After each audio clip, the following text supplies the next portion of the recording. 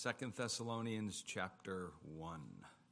Well, for every follower of Jesus, there will always be challenges in the Christian life. If everything was going to be easy, then everybody would be a Christian. But that's why everybody's not a Christian. Yet the Lord wants us to be growing strong in the troubled times of life. As we come to the Apostle Paul's letter of 2 Thessalonians, it's important to know or remember a few things. Are you getting feedback? No? Okay. Remind me to tell the guys to edit that out of the message. And a few things we want to remember about the Thessalonian church as we are now in 2 Thessalonians is, number one, it is a young church. It's a young church. So there's a lot of newer believers in it, and a church with new believers is an exciting thing, isn't it?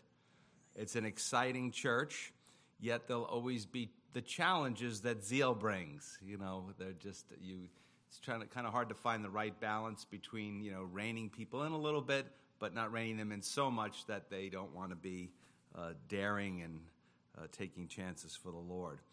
Another thing is that they are a persecuted church. And certainly the Apostle Paul relates to that. He used to be the persecutor, but now he's the preacher who gets persecuted. And what they're doing is they're getting heat from the outside, yet they continue to grow in the grace and knowledge of the Lord Jesus Christ.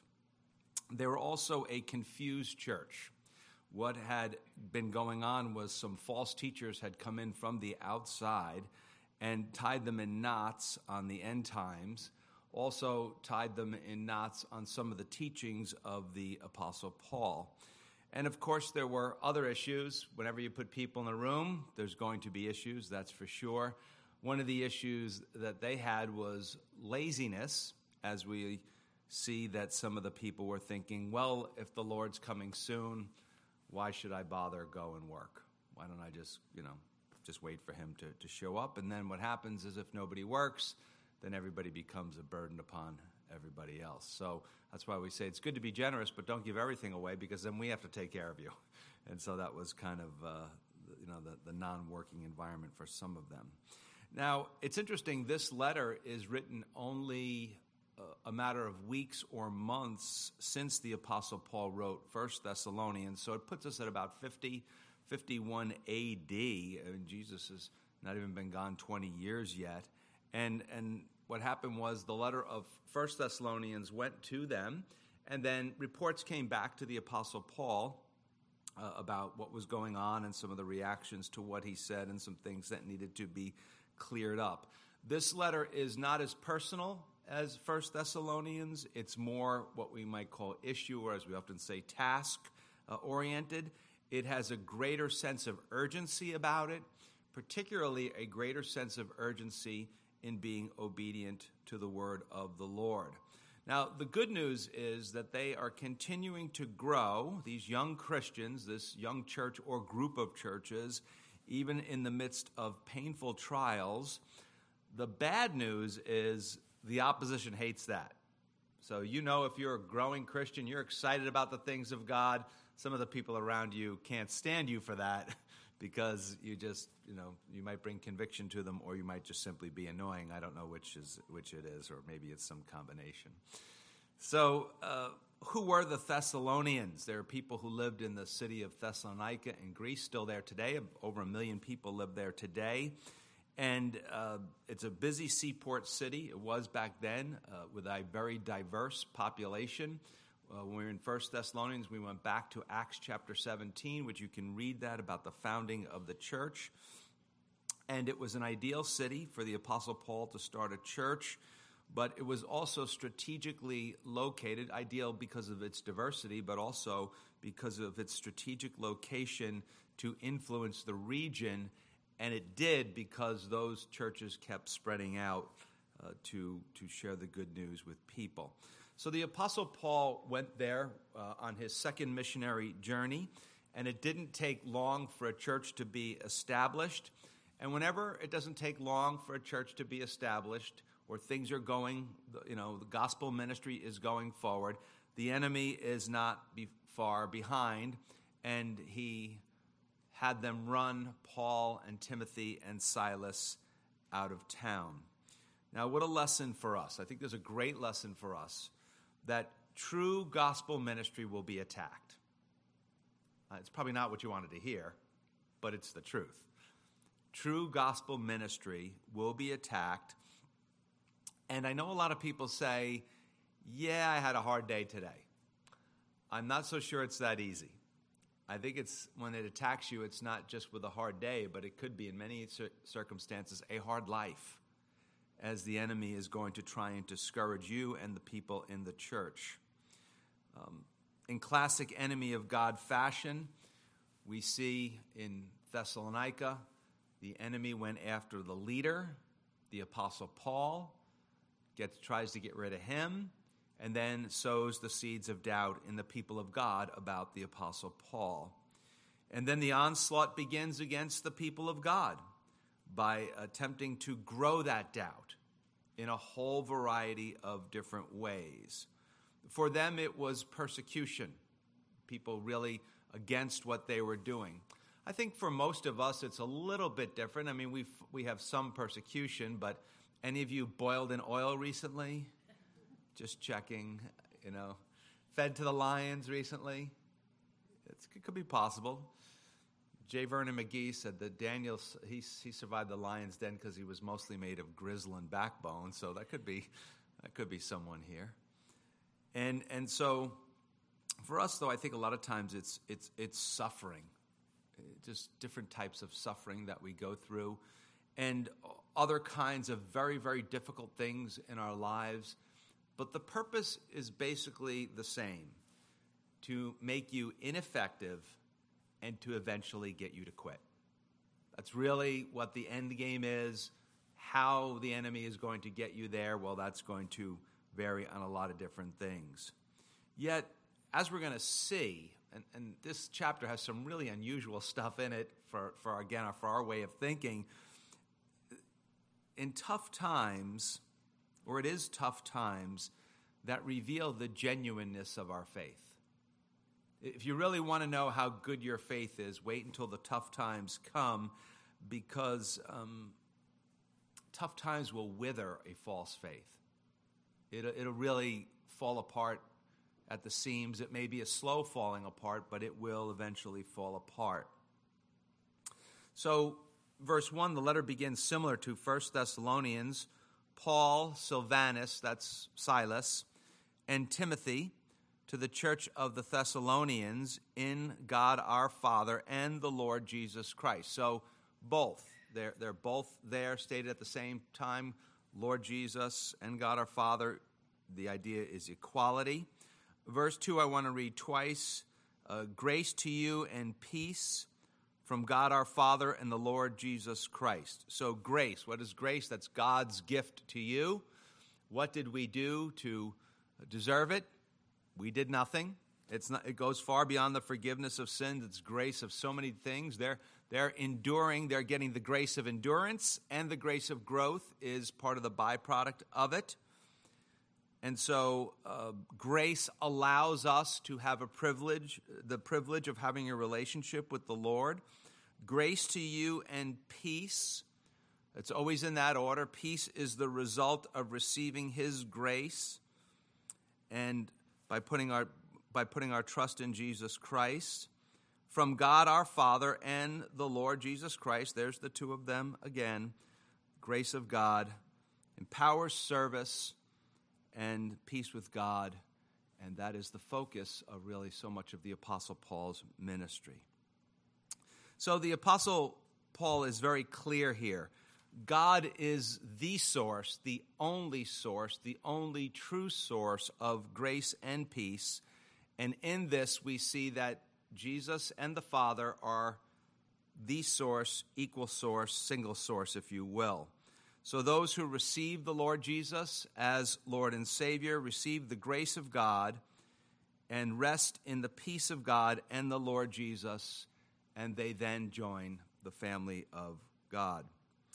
Thus, they find themselves, when you get yourself to this place, if you have not yet trusted in Jesus, we're glad you're here. We hope you will trust in Jesus tonight. They find themselves in and experience a relationship with God the Father and the Lord Jesus Christ, again, as part of the family of God. And these are the things that we associate with being a true follower of Jesus, a true Christian. So make no mistake about it. Grace, peace, a relationship with God, this is the foundation of the Christian life. This is the anchor in the storm of the Christian life and of the church. You don't really have a Christian life unless you have a relationship with the Lord Jesus. Verse 3, he says, we, and he includes the guys that are with him, are bound. Now, this is a very interesting word, meaning he's saying we have an obligation to thank God always for you, brethren, as it is fitting. Why is it fitting? Because your faith grows exceedingly, and there's more. He's thanking God for this, and there's more. The love of every one of you all abounds towards each other. Verse 4, so that we ourselves boast of you among the churches of God. So why would they be telling other churches about them? For your patience and faith in all your persecutions and tribulations that you endure. Everything that's going on, other people might be looking at what's going on with you guys and thinking, man, everything is falling apart. But you guys, in the midst of falling apart, you're still growing. In the midst of falling apart, you're loving more. And in the midst of things falling apart, you are enduring. Now, most Bible scholars think that this persecution is probably coming where it originally came from. The religious leaders in the synagogue who were headed out for the Apostle Paul, they drove him out of town. Again, Acts chapter 17. But now it seems to be getting worse. And what's really interesting is the Apostle Paul is offering them encouragement to build them up, to counter the fact that the enemy was hard at work trying to tear them down. So you see the two forces are at work here. There's the trying to tear them down, and there is the encouragement. Yet as we move forward, we notice something, dare I say, very un-American about the Apostle Paul, and that's where his focus lies. See, I think for a lot of us as American Christians, we tend to, except for all the retirement commercials that are on television all the time, we tend to live in the here and now. And we focus on today and our comfort, and we want things to be easy. And the Apostle Paul, though, his main focus is on something very different. His main focus is on God's plans and purposes and eternal issues. He's far less concerned about the temporary situation that he finds himself in and that they find themselves in. In fact, he's going to be talking to them about how their situation and their response to the situation is actually an encouraging confirmation to them that they are indeed true Christians, that they are indeed followers of God. Now, we are, as Americans, culturally conditioned to measure life by how things are now. Do you ever hear something or read something and people saying, we want you to do this so you get the life you deserve, right? That is far from biblical teaching, isn't it? And here's the thing, when you focus on the here and now and you think that you deserve something, God can easily become a genie in a bottle, can't he? Or as we say with the teenagers, we say he becomes vending machine God, you know? And so you just have, what you want, and you G3, and it pops out, thanks God, right? And of course, we don't even want to put any money in it. We just want free vending machine, just, the ideal kind of thing. And so we have to be very careful of that. Yet the Apostle Paul looks at the Thessalonians, and he actually thanks God that their faith is growing when things are going wrong. Now, see, the apostle sees their faith as flourishing. A lot of times when people are having difficult times, you're like, oh, poor them. He's not like that. He's like, oh, God, I'm thankful for these guys. Their faith is flourishing as they are yielded to the Holy Spirit and the Word of God. And as they are yielded to the Holy Spirit and the Word of God and obey the Word of God, they experience the Holy Spirit's power. That's why he thanks God and not them. He doesn't say, hey, guys, thanks for doing what I told you. He doesn't say that. Nothing wrong with thanking people for things, but no, he thanks God for what he's doing in them. Plus, by thanking God and not thanking them, that's an encouragement to them that God is at work in them. I mean, people can say a lot of nice things to you, but there's few things that will really build your soul more than when somebody comes up to you and says, I see God at work in you. I see him changing you, or I see things, him growing you. What an example they are for us. They're living under persecution. They're living in a secular city, and our society is becoming much more secularized, and tons of different temptations come along with that. Not to mention, similar to us, all kinds of false teaching that has infiltrated the church. People coming along making promises that God never did, or saying you can get this when God never said you could have it. And once again, the Apostle Paul doesn't go, oh, poor you guys. Oh, poor you. No, what does he say? Keep going. Stay at it. You're on the right path. Don't let all this other stuff is just noise. Stay on the path. Keep going strong. And he acknowledges that their faith produced love. And, in Hollywood, that's this gushy emotion or something like that. But in the Bible, love is often associated with and includes good works.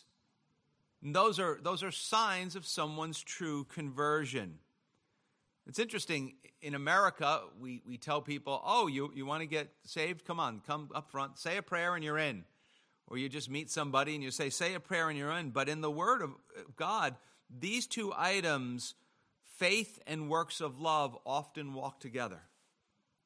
They're often side by side. And it's, in some ways, and I'm oversimplifying it, it's an important balance to keep up because faith has us looking up to God and love has us looking around to extend the love of God that we have received to others. So we are just a funnel of God's love. Galatians 5:6, for in Christ Jesus neither circumcision nor uncircumcision avails anything. We might call that religious ritual. That stuff really doesn't do much of anything but faith working through love. So faith is our invitation, is our response to the invitation to follow Jesus. God gives us an invitation. He says you can have your sins forgiven, you can have eternal life, and we grab a hold of that by faith. We respond to his invitation. And what does love do? Love, active love, it's a verb, active love proves that our faith is real. Interesting, verse 4, it says that he's going around and he's boasting to them about others. Now, he's boasting to others, about them to others, and he's not going around saying, oh, this church I founded, man, it's really spectacular. Man, what an apostle I am. A couple weeks there, a couple months there, and boom, instant church. Boy, I really know my stuff. No, he's not doing that at all. What is he doing? He's holding them out as an example of people who are ones who received Christ by faith and who are working out their faith. And he particularly draws attention at the end of verse 4 to their endurance. Their endurance. Now, probably easy for us to think of endurance as I just grin and bear it. I just hang in there. Oh, I'm going to endure, brother. Oh, I'm going to endure. But that's not what he's thinking about. As followers of Jesus, he paints a different picture for us when you read the apostle as God's desire for us to view suffering through the lens of an everlasting hope, through the lens of an enduring hope, while we're in the midst of great difficulty. Now, again, this is different for us in our way of thinking, but for many of us, when we get into difficulty, when we get into suffering, we wait for trouble to pass, don't we? We're like, oh, it'll be over soon, it'll be over soon.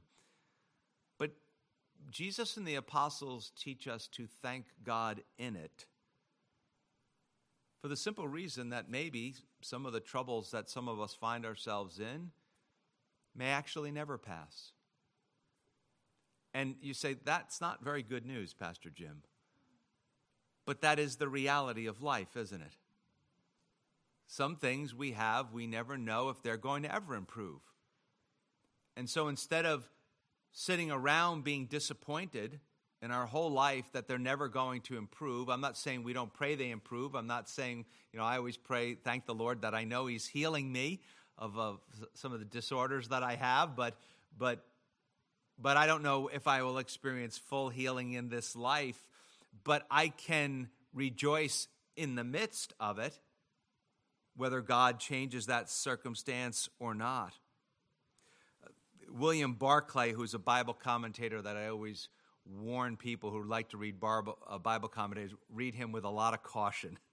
But he's a smart guy, was a smart guy, and talking about biblical endurance said this: it accepts the blows of life, but in accepting them, it transforms them into stepping stones to new achievement. So what he's saying is that as followers of Christ, what we are to do is, when we come across these difficulties in our lives, instead of automatically chalking them up as obstacles, why don't we also see that within this obstacle there's an opportunity? There's going to be some new level of growth, some new possibility, some new way of depending upon or trusting in the Lord that we had not really done before. Now, it's quite possible, and I'm sure it is, that the Thessalonians didn't see themselves this way. They might have felt like, gosh, what a mess we are, and we are just completely wilting under the pressure. But again, as he often does in his letters, he didn't do it in Galatians. I think he was a little too mad in Galatians. But what he does is he acknowledges that he sees the work of God in them. And not only does he see it in them and tell them, but he also has been telling other churches about it, about their growth in the midst of all this persecution. So he's boasting that persecution and problems didn't hinder their growth. It actually fueled their growth. It didn't set them backwards. They were actually moving forward. Now, I don't want to overstate the point, but this is such an important point for all of us to grab a hold of, that our faith in God is demonstrated by our faithfulness in this life. We can talk up our faith all we want, and we probably know people like that. They're always talking about how faithful they are and how much they love God. But boy, as soon as something goes wrong, they're on vacation from God for a while. And so again, our faith in God is demonstrated by our faithfulness in this life. And sadly, many of us have seen people fall away from the faith when times get tough, when things aren't going their way. Now, here's the question I'll get all the time. Was their faith weak, or were they never really a follower of Jesus? Now, I'm not the judge and the jury. I really don't know, but the Bible clearly teaches about perseverance. And so here we see in their case, they're under a lot of pressure, but they continue to persevere. So while I don't pretend to know somebody's heart or their status with God, I do know that faith is a dynamic, continual trust in Jesus. Now, sometimes our faith goes through seasons. I get that. But it's important that we all realize that our faith is always moving. That's what I mean by dynamic. it's always moving. It's not something, the word we use is static. It's not static. It's not standing still. It's either growing or it's declining. It's either yielding to the grace of God or it's not. It's more moving forward or it's moving backwards. And so verse 5, he draws a conclusion about their faith. He says, which is manifest evidence of the righteous judgment of God, that you may be counted worthy of the kingdom of God, for which you also suffer. Now, if you read ahead, you thought, that verse 5 is one confusing verse. Or you're right now, some of your eyes, you're like glazing over, like, oh boy, how's he going to talk his way out of this one? This confusing verse is extremely encouraging. It really is. And so we have to really, it requires thinking in the sense that it requires us connecting some things that we normally would never connect with each other, particularly as Americans. And I'm not picking on us as Americans. I love America. I think this is still the greatest planet, greatest country on God's green earth, on the planet, right? But we don't connect a lot of things here. So let's read this verse again. Which is manifest evidence of the righteous judgment of God, that you might be counted worthy of the kingdom of God, for which you also suffer. So here the Lord takes suffering, his judgment, worthiness to enter the kingdom of God or the kingdom of heaven, and he ties them all together. Now, would you tie them all together? I wouldn't tie them all together. Now, you can't take a verse like this and people saying, well, I have to do this to be worthy of the kingdom of God. You can't take that and separate it from the rest of the Bible. We are clearly saved by grace through faith, but suffering is one of the ways, and being faithful is one of the ways that God counts us worthy. Now, we have to think of a different way of thinking it than we think of, like, well, I count you as worthy and you and worthy and you and worthy, and you people in the back row, forget it, you lost your history. Okay? But let's think of it in terms in more of accounting. I have accounted them as worthy. So, why have I accounted them as worthy? Well, we know it starts with trust in Jesus, correct? But there's fruit of that. There's fruit of that where God says, look, I've accounted them as worthy. And so what happens is that when we are faithful in suffering, it proves that we have an identity with Jesus Christ. It is proof, not as much proof to God as it is proof to us. Now, some of you right now are going, Pastor Jim, I think you've lost your mind once again. It's almost like you're saying that suffering is evidence that God loves us. I kind of think it is. I think that God is saying that one of the ways I'm going to love you is I'm going to let you suffer and give you the grace to be faithful so you can know you belong to me. So when your friends say to you, with all that you're going through, why do you follow that God of yours? And you're like, because I love him. Because he loves me. I had no other choice.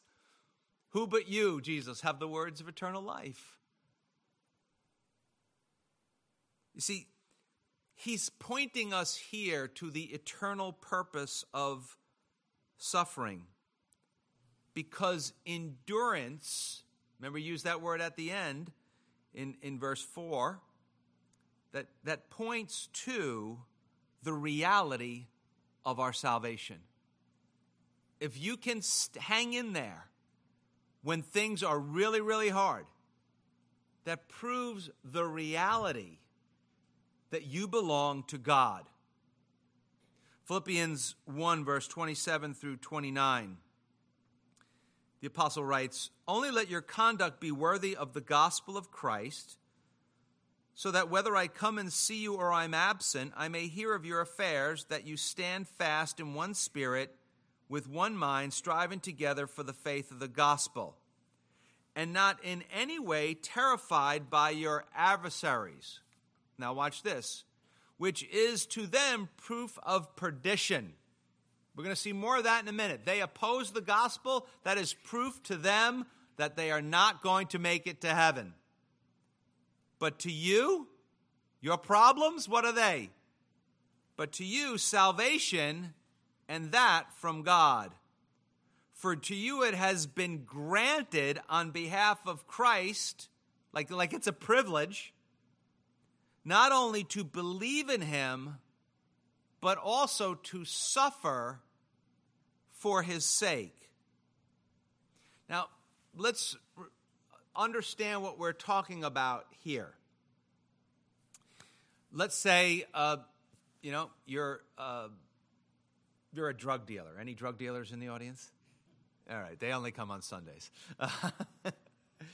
You're a drug dealer, and you eventually get caught. Okay? That is the grace of discipline if you're really a follower of Jesus. God is disciplining you. That is the discipline of punishment. That's not what he's talking about here. That's not what he's talking about here at all. Here he's talking about training grace, training discipline. There's the discipline of a child when they misbehave. At least there should be. There's a discipline of a child when they misbehave, and there's the discipline of an athlete. They are not the same thing, are they? This is the grace of training discipline. This is the love of God to make you more like Jesus Christ. So this kind of suffering works in us and for us, not against us. Hebrews 12 says, so we can share in his holiness. That's what he is working in us. You say, what in the world is the Lord doing? You ever find yourself asking you that? You're like, I didn't do anything. Why? How did this happen to me? What's going on? I didn't do anything. What is he doing?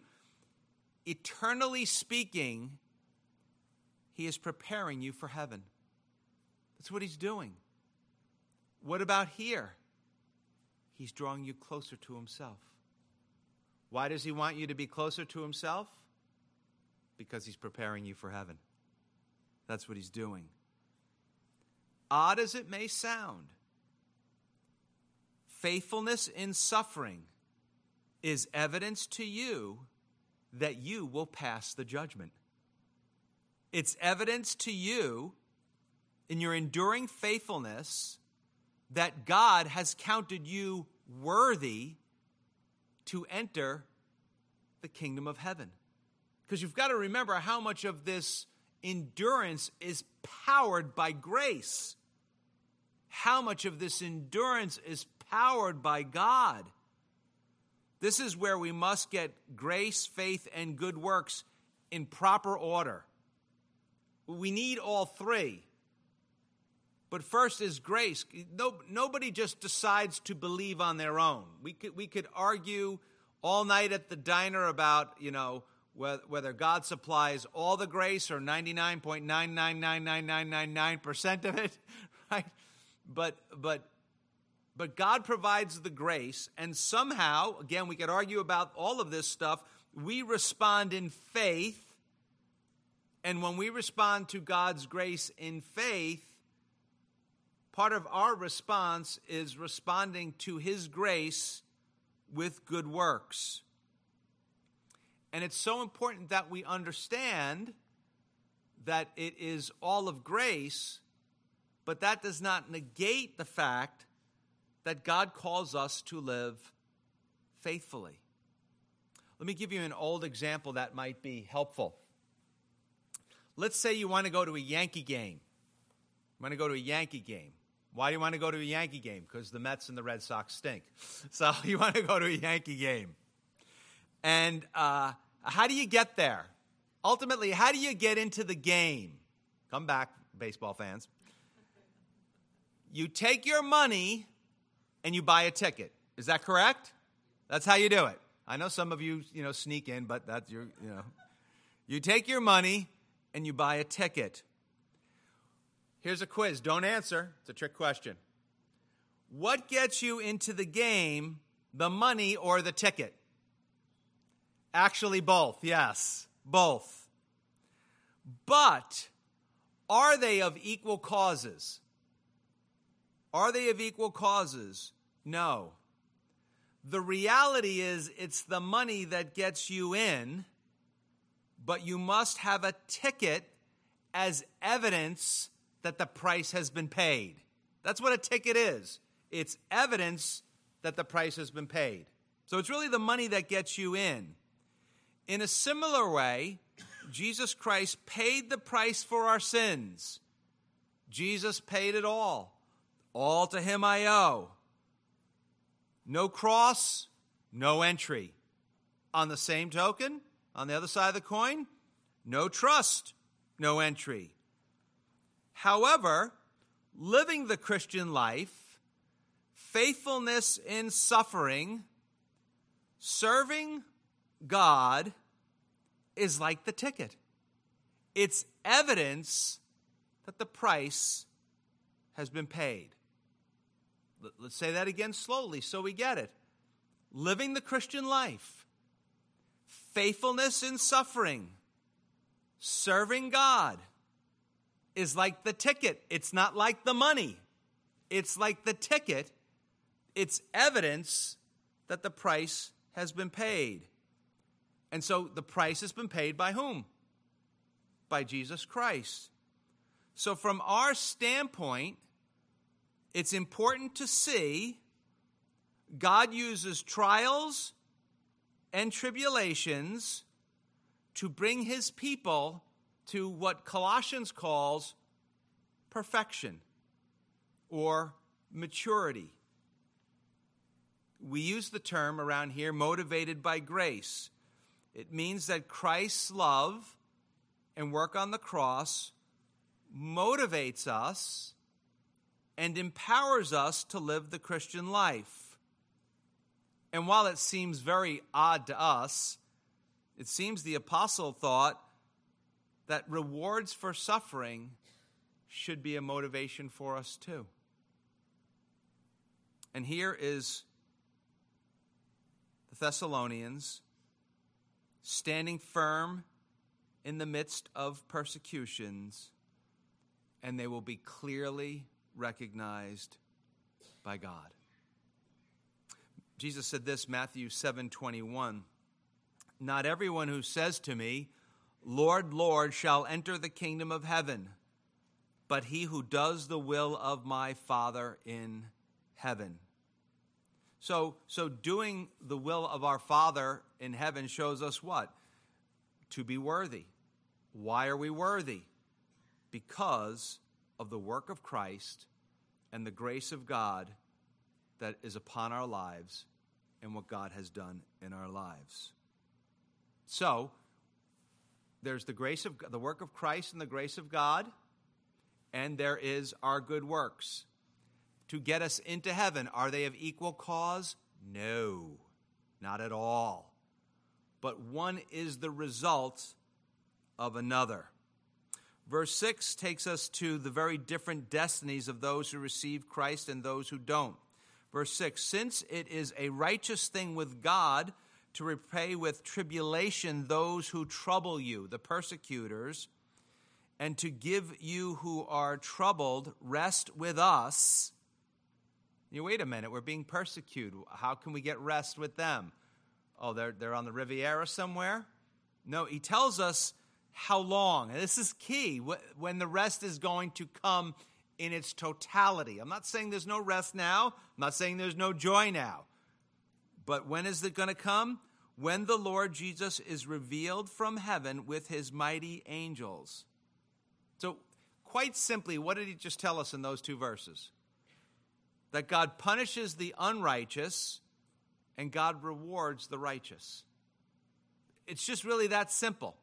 He's going to punish the unrighteous, the people who who are persecutors, and he's going to reward the righteous, those who hang in there.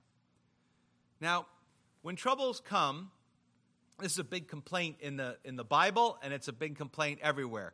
It seems like the bad guys are winning, doesn't it? And so when trouble comes, or others seem to have it easier, sometimes you're looking at other people and you're like, man, I'm following God, and every time feels like I get hit, I get knocked down on the canvas, you boxing fans, and they get me up to number 9 and they're standing and I'm barely there, and next thing I know I get popped again, I'm down on the mat again. But my neighbor, man, seems like everything's going great in his life. You don't know what's going on inside the house, but that's another story for another day. And so it seems for us that we have trouble, and for others it seems easier. But at those points in our lives when we begin to think that way, it is so important to keep a proper perspective on the Word of God. For us, the future can seem uncertain, can it? Now, next week, Lord willing, we'll talk a little bit more about this, and we talked about it in chapter 4 and chapter 5 of 1 Thessalonians, how some of this end time stuff, people are confused about the timing. Or not really confused, they just debate the timing. They don't know. But here's the thing. There's a lot of things that you don't know. Didn't you know that? And just because you don't know something doesn't mean that it's impossible. There's diseases years ago that we didn't have cures for, and they must have thought, oh, it's incurable. Now we're like, you go to the MediMerge down the street, they'll cure it for you, man. You just, walk right in on a Sunday afternoon. You're out in a half hour, and they'll cure it for you. So there's a lot that we don't know now, but we will know later on. I can tell you this when it comes to studying the end times things. As much as there is debates and there is confusion and there's all kinds of ideas and stuff like this, let me tell you something that I am certain of. God is going to get the ending right. Okay? We might be confused, but he's not confused. He is going to get the ending right. You can take that one to the bank. You can quote me on that one.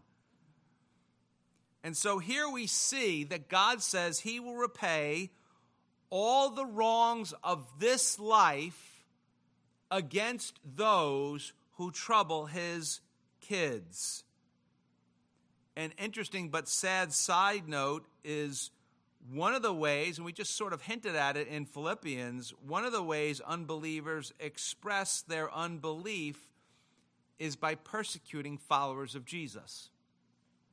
So that guy at work who's constantly riding your tail, or that friend of yours at the family dinners, and they can't, they licking their chops. They've watched 3 YouTube videos and they think they're a scholar now, and so they can't wait to get a chance to take a shot at you. And what are they doing? They're actually expressing their unbelief. And we should feel sad for that. The positive side of the coin is what awaits the faithful. What awaits the faithful is the end of trouble, followed by eternal rest. It doesn't mean that we don't have that we don't have rest now, but eternal rest. When? He tells us when the Lord Jesus is revealed from heaven. And the big difference is whether you believe or not, whether you've trusted in Christ or not. In 1 Thessalonians, we saw for believers that was either going to be death. The timing of that would be death, or the Lord Jesus coming for his church, which we know is the rapture, and then the Bema Seat judgment, where our works are judged, and we refer to that as the day of Christ. For unbelieving people, it appeared to be later when Jesus is revealed in judgment. And again, remember, it's important that the end times is more than just a single event. It's a series of events. Technically, we're in the end times now. We're in the in-between stage between Jesus leaving and Jesus coming back, right? So we're there.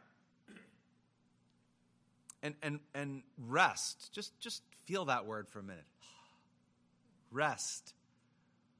What a word for stressed out Americans. But for a complete rest, we'll have to wait for Jesus' return. Now, if you're saying, I can't get any rest in this life, there's a word in the second verse here, in verse 7, that I find quite comforting, and it's the word revealed. You see, Jesus promised that he would never leave us or forsake us. Jesus promised that he would always be with us. And we think of when he's revealed, then we will see him. And part of that is, and it's a complex thing, and we don't have, all night to go into it, but we do have the person of the Holy Spirit residing within us. So the Spirit of Jesus, the Spirit of Christ, as he was called in Galatians, is in fact always with us. And so we think of Jesus coming from a place called heaven to a place called earth. But the Apostle Paul speaks of Jesus at times as being revealed to us in a very special way. And sometimes when you read your Bible, or you sit in a Bible study, or you hear some teaching or something like that, or you're reading a book, there's just a new way that Jesus is revealed to you. If you will, the unseen becomes seen. The invisible dimension is revealed to us. Now, while it is difficult to rest from our sorrows, it is the Lord's desire that we learn to rest in our sorrows, and we learn to rest in him. And one of the ways we rest in him is when he is revealed to us in the Word of God, and we know he is with us. Romans 8:18 says this. Interesting, the Apostle Paul doesn't deny suffering as some of us do. Some Christians, I'm fine. He has the proper perspective on it. He says, For I consider that the sufferings of this present time are not worthy to be compared with the glory which shall be revealed in us. He says, listen, I know that, it's not great now, but I think of what's going on now, and I'm thinking about what's coming, and it helps me with what's coming now, and I know with what comes later, it's not going to really matter. Now, verse 8 is scary for persecutors, for sure, that he's coming in flaming fire. Now, that could be the Shekinah glory of God. It could be one of those, what we call Old Testament theophanies, the appearance of God to his people. In flaming fire, taking vengeance on those who do not know God. Now, who would those be? Those would be the people who lack a personal relationship with God through Jesus Christ. Boy, that should make us want to evangelize people, shouldn't it? I don't want to make them feel uncomfortable. That sounds very uncomfortable. And on those who do not obey the gospel of our Lord Jesus Christ. So he's saying there is serious consequences for unbelief. Verse 9, I'll read twice. These shall be punished with everlasting destruction from the presence of the Lord and from the glory of his power. Let's go slowly. These shall be punished. What does it mean that these people are going to be punished? Literally, they are going to pay the penalty themselves. There will be a penalty for all our sins. Either our penalty is paid by Christ or it's paid by ourselves. Remember, we said that it says in 2 Corinthians that God was in Christ, reconciling the world to himself, not counting our sins against us. He was counting our sins, though. If you're a Christian, your sins were counted, but they were counted against Jesus. So either he says here, he says that they shall be punished. They're going to pay the penalty with everlasting destruction. Now, some people say this is something called annihilationism, But the word everlasting means what? Going on and on and on and on. Annihilationism, you go in the ground and believers go to heaven and everybody else just goes in the ground, and that's kind of it. I would say this leaves absolutely zero room for purgatory. Because you go to, if you don't know Jesus, you don't obey the gospel, you go to everlasting destruction. The idea is a dramatic loss or ruin or quality of life. Now, why is that? Well, actually, as frightening as it can be, the saddest thing is that for those who don't believe, he says, you go with everlasting destruction from the presence of the Lord and the glory of his power. You see, one of the things we know that the Lord is kind of holding this whole thing together. But we really don't know to what degree. People say, oh, it could never get any worse than this. We get a lot worse than this. A lot worse. So we really don't know how everybody in this world is experiencing the presence of God. We know his presence is around, but we don't know for sure. So he says, while we know that believing people will go to be with the Lord, unbelieving people, he says, will be removed from the presence of the Lord into this terrible new existence where we don't know what that's going to be like. All they will experience is really, if you will, the influence of the judgment of God. Now, I know a lot of people like to believe that all except the very worst go to heaven, but these verses hold out little hope for that. I mean, look at the words that he uses. And again, these are words that people go, oh, I don't like that stuff. These are words to make the unbelieving people repent. You say, well, we don't want to make people afraid. A lot of us came to faith in fear. We were terrified. We knew we stood in the presence of holiness, and we know it was not going well for us. And we were just undone. Why don't we want people to go through that anymore? Why when somebody comes in and goes, oh, I'm terrified. I think I might be under the judgment of God. First off, you don't hear it anywhere. But oh, no. Why don't say no. Let them stay there for a minute. Let them stay there for a while. It's a tough place to stand and feel comfortable, isn't it? It's a really tough place to stand. And that's how everything changes. I don't want to point him out. He's sitting right there the other night, talking to a young brother. He said, I was in my kitchen. All of a sudden I realized the judgment of God was upon me, man, and I was sorry and everything changed. Boom. That's it. That's it. Look at these words. Fire. Vengeance. Punished. Destruction. That is the loss of all that makes life meaningful. And interesting, this word vengeance.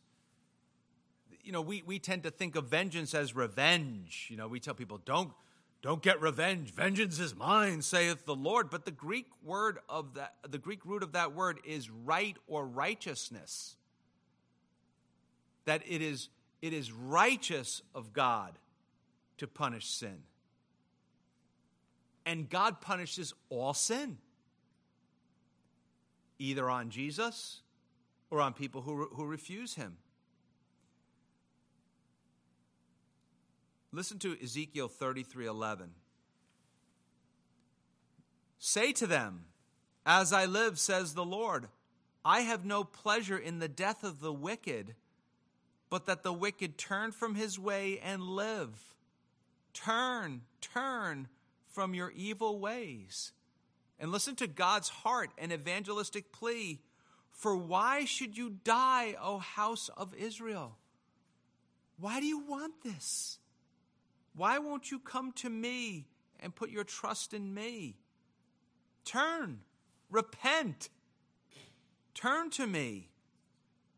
Why should you die? Verse 10, he tells us what happens to believers when he comes in that day to be glorified in his saints and to be admired among all those who believe, all those who've trusted in Jesus, because our testimony, the gospel, among you was believed. So now he completely turns directions. The tables are turned. He says, true followers of Jesus will come with him, reflecting his glory to the world. The Apostle John said, we will be like him. But ultimately, we will be glorying in Christ, our deliverer, in contrast to Jesus' enemies, who will not be glorying in him when he comes for judgment. Now, there's similar language found in the Old Testament. We came across it in Isaiah 2 and Isaiah 66. And both Isaiah and the Apostle Paul write that the true people of God want to live for God.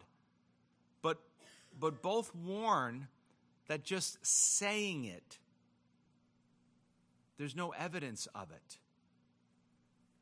You know, we should be very concerned with ourselves if we don't have a desire to read the Word of God. We should be very concerned with ourselves if we don't have a desire to pray. We should be concerned about ourselves if we don't have a desire to serve God, to obey God. We should be very, very concerned if our approach to worship in the house of the Lord with God's people is very casual. We should be very concerned that we actually may not be part of the people of God. Jesus said to the religious leaders, I'm not telling you these things for any other reason than that you would be saved. Yet notice, to participate, you must believe, and if you have, it will be evidenced by faithfulness to the Lord, and if that's the case, joy awaits. Boy, this is a great incentive to be faithful in tough times. It's a great incentive. Yes, we will see Christ's glory, but also we get to share in it by being transformed. Verse 11, he ends the chapter with a prayer. Therefore, we also pray always for you, that our God would count you worthy of his calling and fulfill all the good pleasure of his goodness and the work of faith with power, probably talking about the Holy Spirit there, sanctification, becoming more like Christ, being set apart for Christ. And he tells us why in verse 12, that the name of our Lord Jesus Christ may be glorified in you and you in him, according to the grace of our God and the Lord Jesus Christ. Now, again, it's very interesting. He doesn't pray for the difficulty to stop, but rather that they would be faithful in living out the plans and purposes of God. Now, here's something we all have to think about, and we're probably all very, very guilty of, and I know I am at times. When people are in a tough spot, we sort of relieve them from following and serving the Lord. Well, I don't want to put any pressure on them. Well, they're in a tough season. Well, they need to take a break. You know, the Apostle Paul doesn't do that. He didn't do that at all. He challenges them. All right, let's turn it up. Hell turns up the fire. We can turn up the fire because we got the fire of the Holy Spirit. And the living water of the Holy Spirit can just snuff out the fires of hell any second he wants in our lives. I mean, this is classic Apostle Paul. What does he do? He brings us up to eternity. We're going to come back with Jesus. We're going to be with him in all his glory. And then what does he do? Then he takes us back down to earth. Why? Because he knows that our concept of the glory of heaven affects our Christian life here. He knows how we think about the next life affects our life here. He prays that God would count them worthy. See, hanging in there when the going gets tough is what this is about. It's not living a certain way to be saved. It's living the Christian life because we have been saved. And he prays for the work of faith with power, that the power of the Holy Spirit would be at work in all of us. And he says it right here, according to the grace of our God and the Lord Jesus Christ. So what is he telling us? That we will be counted worthy because of what God is doing in us. That's what it's all about. It's all about what God is doing in us. And that is the proper identity that a follower of Jesus must have. Christ in us, our only hope of glory. Now, I know we live in a world that talks about you have to have good self-esteem. How wavering and waffling is that? Really? My wife says last night went out with my son and his friend, and they had to get suits for work, and so I called her up. I was driving back, and I said, they're at the mall. You better get down there quick. And she goes, why? I go, young boys picking out suits? I don't think so. So she calls me back, and she comes home, and she goes, boy, it's a good thing you sent me. And she says, I was laughing, though. I'm just how different girls and guys are, picking out clothes. And I was like, well, like what? And they're like, they try on one. I go, yeah, this is good. Whereas girls, at 20 outfits, do I look fat in this? Does this make me my feet look big? Do I look too skinny in this? Does this hang on me like a tent? I mean, all this stuff she's going through. Do you really go through that, ladies? I feel so bad for you. I'm like, you're making me crazy. No wonder I said, I just buy what you wear, what you buy me. And yet, that the self-image thing is up and down and up and down and up and down. But how stable is an identity in Jesus Christ? If you keep focused on him and what he's done for you and his stability. Now, that doesn't mean there's no human responsibility. In fact, despite what a lot of people want to talk about, the commands of God are all over the Word of God. They're all over the Word of God. In fact, dare I be so bold as to say, a lot of times you see commands and the grace of God involved in achieving the commands is assumed. Like he doesn't even have to mention it. He tells us to do something. We're not like, oh, how am I going to do that? No, he assumes well, of course you're going to need God's grace to do that. Why is God like that? Why does he constantly giving us commands, telling us how to live, telling us about his grace? I think because Jesus and the apostles know that our tendency is to take the ethical life too lightly. God's desire is to have Christ's character lived through us. That other people would see something of Christ in us, that we would actually see that we are changing in some of our own attitudes. It may not be what we want to be, but it's certainly not what we used to be. And so God's desire is that Christ's character would be lived through us, and God's desire is that would be our desire too. So the question is, are we willing to trust God to the point where we are willing to endure hardship for his glory? Are we willing to endure hardship for our eternity? Or is our present, in the moment, comfort more important to us? I don't want anybody to leave here tonight without making that decision. It's usually make a decision for Jesus. And that is an important decision you have to make if you've never made it. But make that decision tonight.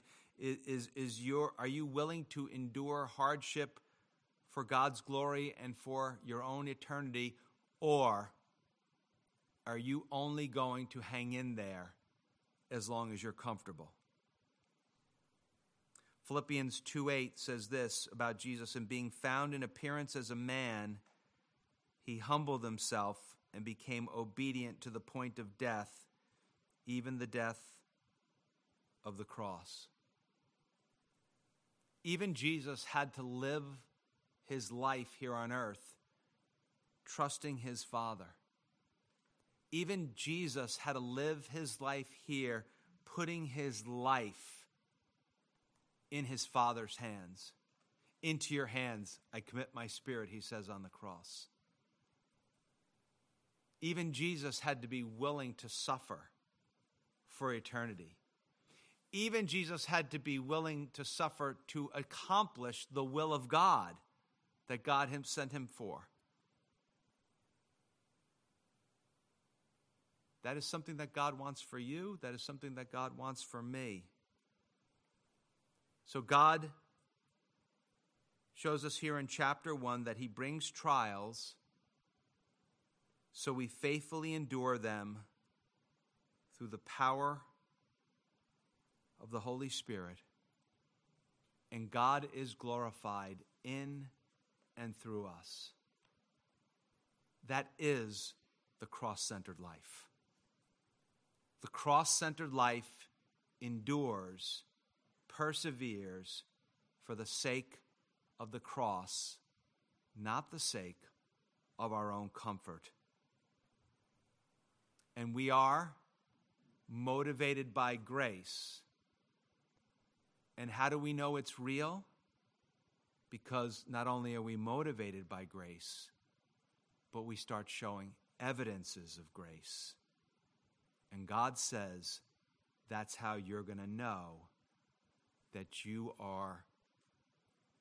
have been made worthy of heaven, because Christ, my Son, lives in you.